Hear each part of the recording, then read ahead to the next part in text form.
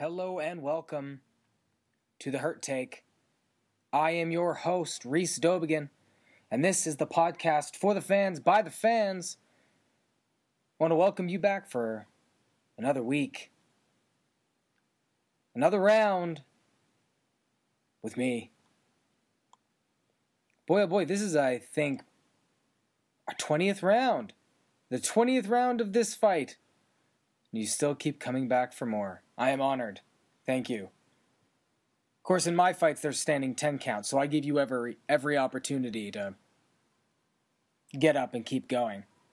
Not like MMA. If this is MMA, it would have been a Conor McGregor-like knockout. You would have been out by round 1. Let's be honest. So, no big UFC card this weekend. Kind of a smaller one. UFC Fight Night Mexico City. Some good storylines, some nice narratives, but can't say anything in particular to write home about. Some people were excited about Rashad Evans' fight against Sam Alvey going into it. Just want to see Rashad again, see what he's got left. Some people were excited about Sergio Pettis fighting Moreno. A title eliminator type of bout, I think most people thought. It was a pretty good card, I have to say, for a lot of no-name kind of guys. There wasn't a lot of star power involved. But there were 7 first-round finishes. A UFC modern-day record. How about that? 7 first-round finishes. I feel like that must have been like a football game where it's nothing but 60-yard touchdowns, and every other play is 3 yards at a time. But that can be fun to watch. The crowd was clearly into it. They were pulling for their people. Always a really good crowd down there in Mexico, so. But what do we take from this card? What is there to take from this card? I think ultimately, the biggest thing is Rashad Evans. And there's not much to say. There really isn't much to say. I was not particularly excited going into this fight to see Rashad fight. I wasn't. I think his last few performances, he's lost, 3 in a row at this point? He hadn't looked like the same fighter for a long time, and injuries and inactivity and things had kind of taken away any star power that he really had. His name was kind of devalued by that. When you don't fight a lot, you don't fight often, and you lose when you do fight, people forget about you. So that's sort of the state of it going into this fight. I know a lot of people were kind of excited. I was not. And unfortunately, my expectations were on point. So what does this mean? What does this mean for Rashad? Is this the end? Is this the end of Rashad Evans? Sugar Rashad? I kind of think it is. He did not look particularly good in this fight by any measure. Very inactive. I think he landed something like 20 strikes the whole fight, which is lethargic. A lethargic pace. He tried to work for takedowns, couldn't get them, which used to be his bread and butter in a lot of ways, and he just looked really listless in this fight. So, thinking about that, what does Rashad Evans mean to MMA? Because for a time he was one of the big names. Rashad was among a number of kind of the bridge stars at light heavyweight before John Jones. We kind of forget that now a little bit, that Rashad was once a bright, shining promise. He was part of an era ultimately defined by, now, in hindsight, being in a constant state of flux. We had Quentin Rampage Jackson take the title from Chuck Liddell. That ended up, one of the other kind of great reigns in that division.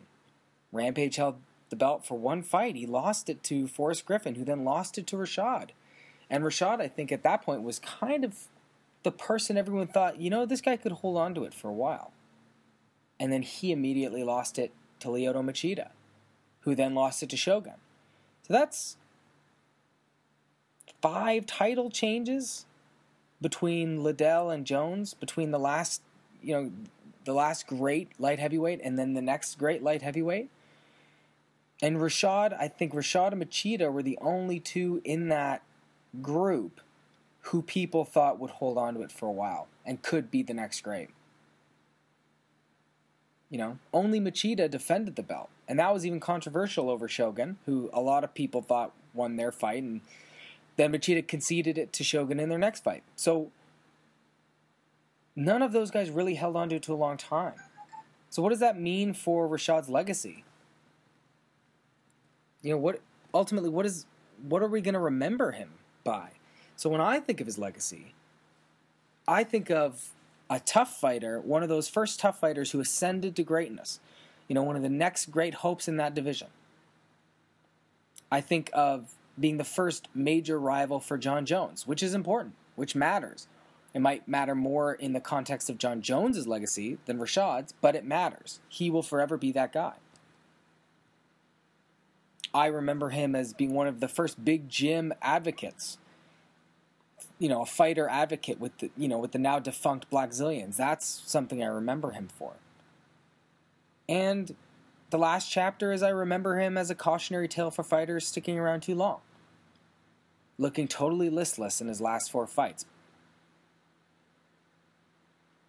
That's what I remember. But if I remember one thing, it's not going to be any of those. It's going to be that swagger he had after knocking out Liddell when it truly seemed like this guy was going to be on a different level. That's what I'm going to remember most. When he did that, kind of put his hand over his heart, sort of shock and awe thing, that celebration, that's what I remember.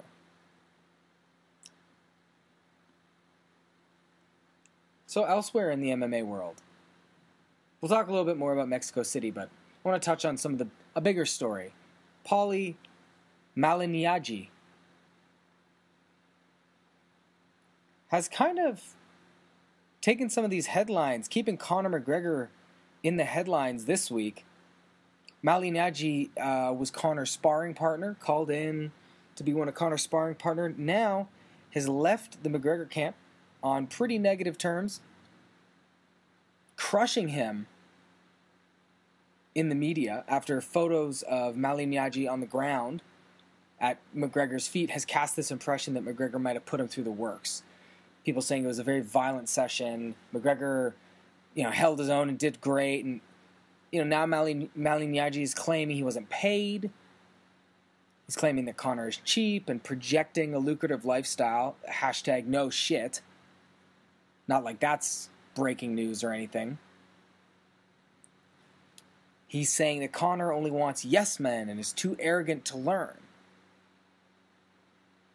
I would say from anecdotal history, that has been proven otherwise throughout McGregor's MMA career. He has constantly strived to improve and get better. He's a guy who's constantly going and training with really good sparring partners. I know there's been anecdotes about him showing up in New York and dropping in on Eddie Bravo's gym and saying, who's the best guy? I want to roll with him. So I don't know. I feel like anecdotally that's not necessarily true, but Malignaggi is pretty pissed, so he's going to say a lot of things. But I think the point still sort of holds up, is that he's trying to say Conor simply can't be ready to fight Mayweather in 3 weeks. He needs to make more progress than where he is at now. And the point to me is, Conor would not be ready to fight Mayweather in 3 weeks, 3 months, or 3 years. It's simple math. How many rounds of sparring and how many fights would he need to be in to prepare himself for a boxing match with Floyd Mayweather? That's the kind of progress he needs to make. Real boxing dedication progress. Now, I think some conspiracy theorists out there are going to say maybe this is a ploy for Malignaggi to get a fight of his own. Maybe. But unless we've entered the era where fighters are colluding together to create drama and create fights, I doubt it. He got called in as a sparring partner. What, you think McGregor called him in as a sparring partner saying, like, hey, let's get into some shit and then you can talk shit and then and then that'll be the next fight? I doubt it. I think it's just a couple fighters, testosterone, bitching about each other. One fighter bitching about another fighter. If it led to a fight, yeah, conspiracy theorists are going to look back on this as the beginning of the narrative. But I don't see it that way. Right now, it's just some good headlines. You can glean some good stuff from it, I would think. McGregor's clearly trying to insulate himself, which is not a terrible thing. To keep your eye on the prize, insulating yourself. Positive thinking, that's one of McGregor's things. Positive thinking. In this instance, will it help him beat Floyd Mayweather? Remains to be seen. Randy the Natural Couture says Jon Jones has all the tools to beat Brock Lesnar. I got to agree with him. I have to agree with him. Couture, first of all, would know. He's been in there with Lesnar. He knows what the guy brings to the table. He knows what you can and can't do. And he held his own against Lesnar. And he was an undersized guy. Couture is considered one of the great strategists of all time. Game planners, always prepared, knew how to fight every single opponent best. That's a category Jon Jones belongs in. Jones has proven himself to be one of the great strategists in this sport. Then you consider that Jones has far more tools than Couture did.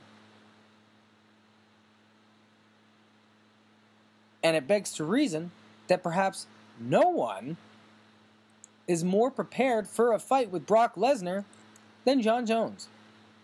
And I think that includes Stipe Miocic. Maybe Jones doesn't have the pop in his hands. Lesnar doesn't like to get hit. Well, guess what? You don't have to use your hands to put pop on somebody. Jones can kick. He can kick low, and he can keep a big guy like Lesnar away from him. He can kick high. He's just showed that with Cormier. He's got long arms, elbows. Lesnar is a bit of a bull in a china shop type fighter, right? We all know what he wants to do. Close the distance, close the gap, get in tight range, put the guy on the ground, and bully him. And I don't know if there's a better fighter to stop that kind of a game plan than Jon Jones. I don't think that there is a better fighter to see the elements that Brock Lesnar needs to have in order to beat him than Jon Jones. So, yeah, let's stoke the heat on that fire. So that 6 months from now, when, it's actually sort of maybe going to happen, we can get real hyped.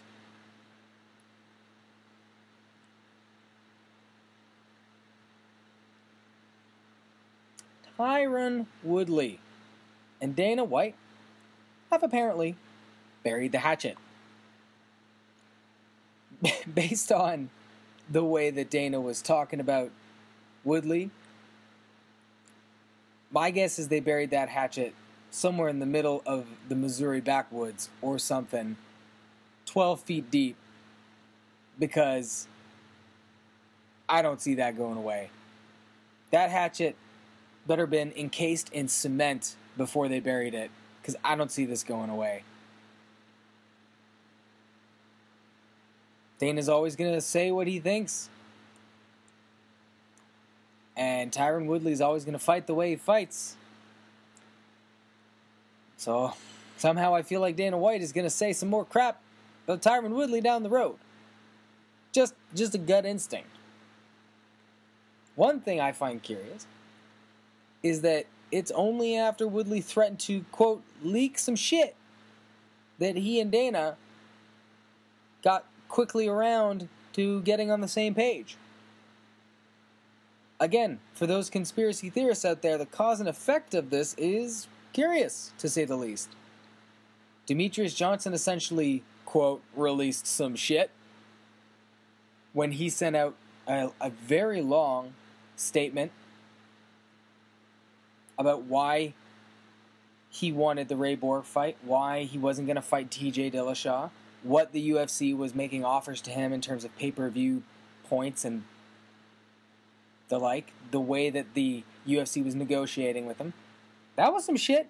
I can't remember seeing any shit like that before.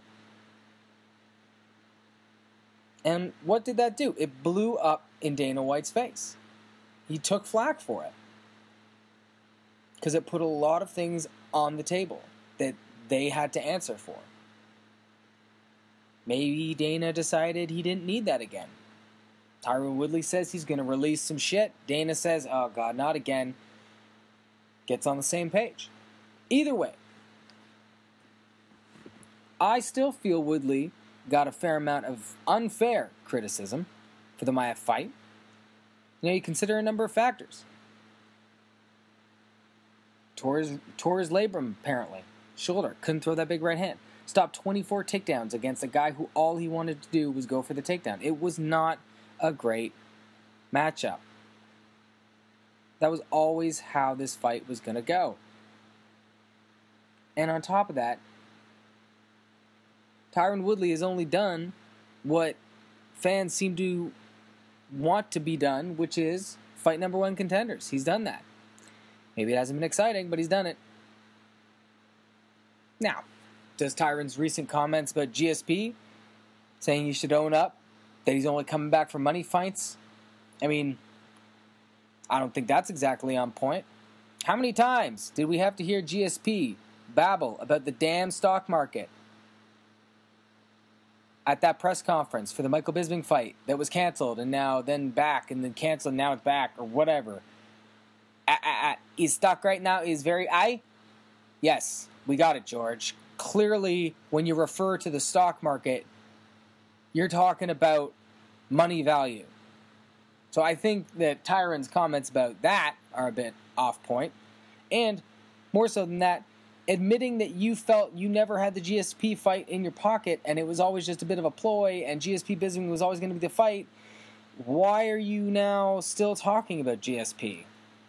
You're sort of saying, like, I don't believe I'm ever going to get that fight, but now I'm going to trash that guy. So you're saying you don't believe you're going to get that fight, but you're trying to build up for a fight? I'm not sure. I think Tyron deserves some criticism for that. So we'll see. We'll see where it goes from here. We'll see who he gets next. We'll see how frosty that relationship is with Dana at future media events. I can't wait. Now let's bang off some smaller side stories here on the home stretch before the end of the show. Vasyl Lomachenko. Vasyl Lomachenko? I can't pronounce it, I'll be honest. I don't know how to pronounce it.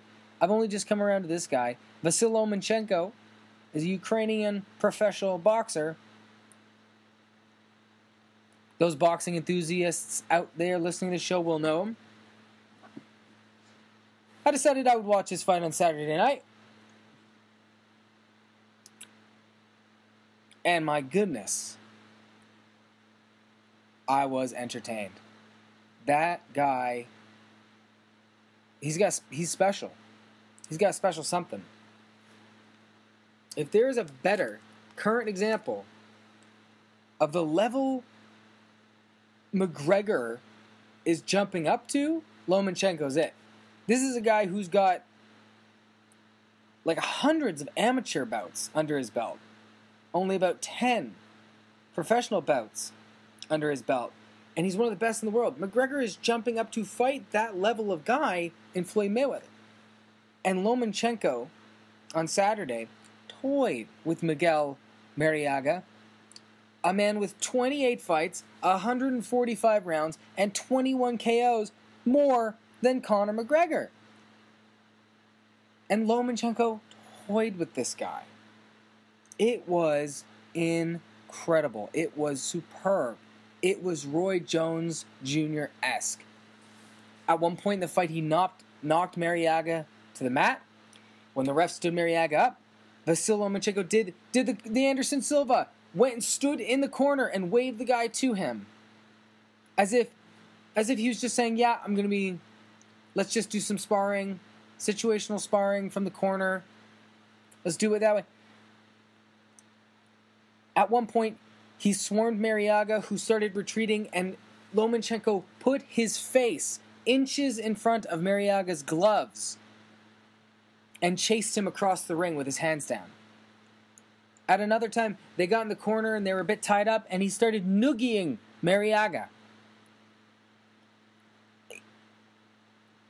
It was a showman performance like I have not seen in some time. Now I don't watch a ton of boxing, so, from that perspective, but it was amazing. I highly recommend checking out any of this guy's fights. They're a show. From this weekend, UFC Fight Night Mexico City. Sergio Pettis looked good on the feet. Not so much against takedowns. I think he needs one more fight. He certainly did not show enough to topple Demetrious Johnson. If you can get taken down that easily, I don't care how good your stand-up is. He might have the best stand-up outside of Demetrious Johnson in that division, but his takedown defense is paper thin. I hope he doesn't get the next title shot. It'll just be another guy being fed to Demetrious Johnson a little bit too early. But, on the other hand, I'm glad that this headlined a fight. I'm glad that the UFC is actually trying to market opposition for DJ. Something they have not done at all. They barely have put flyweights on main cards before. Anyways, let's not get too worked up about that. Elsewhere on that card, Nico Price looked very good. Very, very nice. He is one of the more genuinely exciting fighters on the rise in the welterweight division, which is a very old division at the top. Now he's 3-0 in the UFC. So Price, who's 27-year-old, still at a nice age, he's sure to improve over his 38th, rank 38th. Still, it appears he would be a good 4 to 5 fights away from hitting a top 10 fight, depending on the frequency at which he fights. We might not see him make a push until later in 2018, but this is a guy to keep your eye on. He looked very, very good.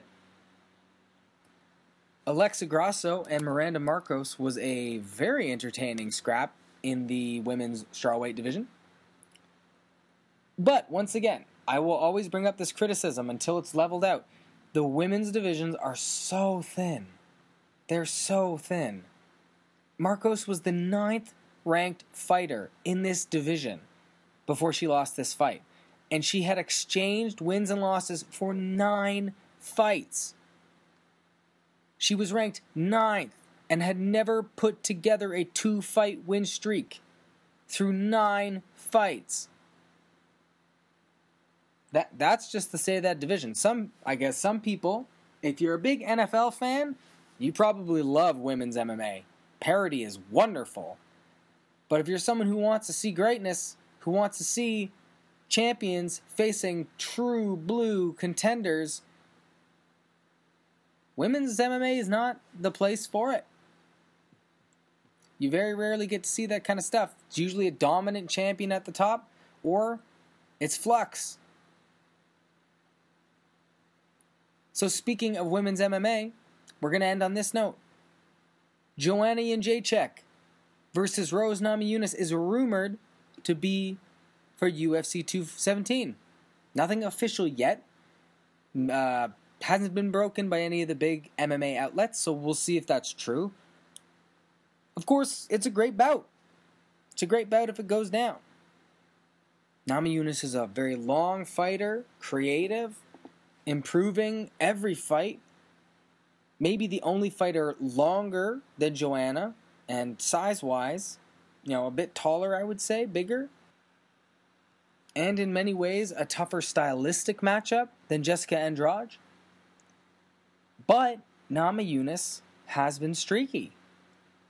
Her longest win streak has only been 3 fights. And if she gets this fight, she's only going to be going into it on a 1-fight win streak. That's not even a win streak. She'll be going into it with 1 win in a row. That's not even in a row. She'll be going into it with 1 win.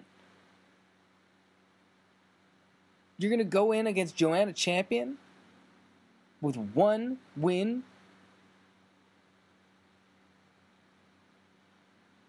I don't know. I feel this could be just a bit too early for her.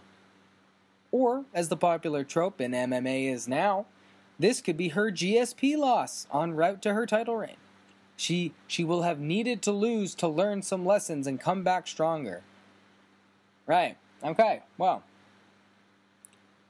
Listen, I will pay the price of admission for that fight. It will be a good fight. But I'm not gonna fool myself into thinking that she is gonna put up a truly competitive performance until I see her in there with Jędrzejczyk exchanging punches. If she looks good, great. I'll be all in. As soon as that fight gets going, I'm all in. Until then, for me, it's a question. It's just a big question mark. So that's going to do it for this week of The Hurt Take. I have been your host, Reese Dobigan. I will be your host, Reese Dobigan, next week too. And I will be your host, Reese Dobigan, for eternity. So I'm glad that you came here to join me. I'm glad you've joined me in the past, the present, and the future.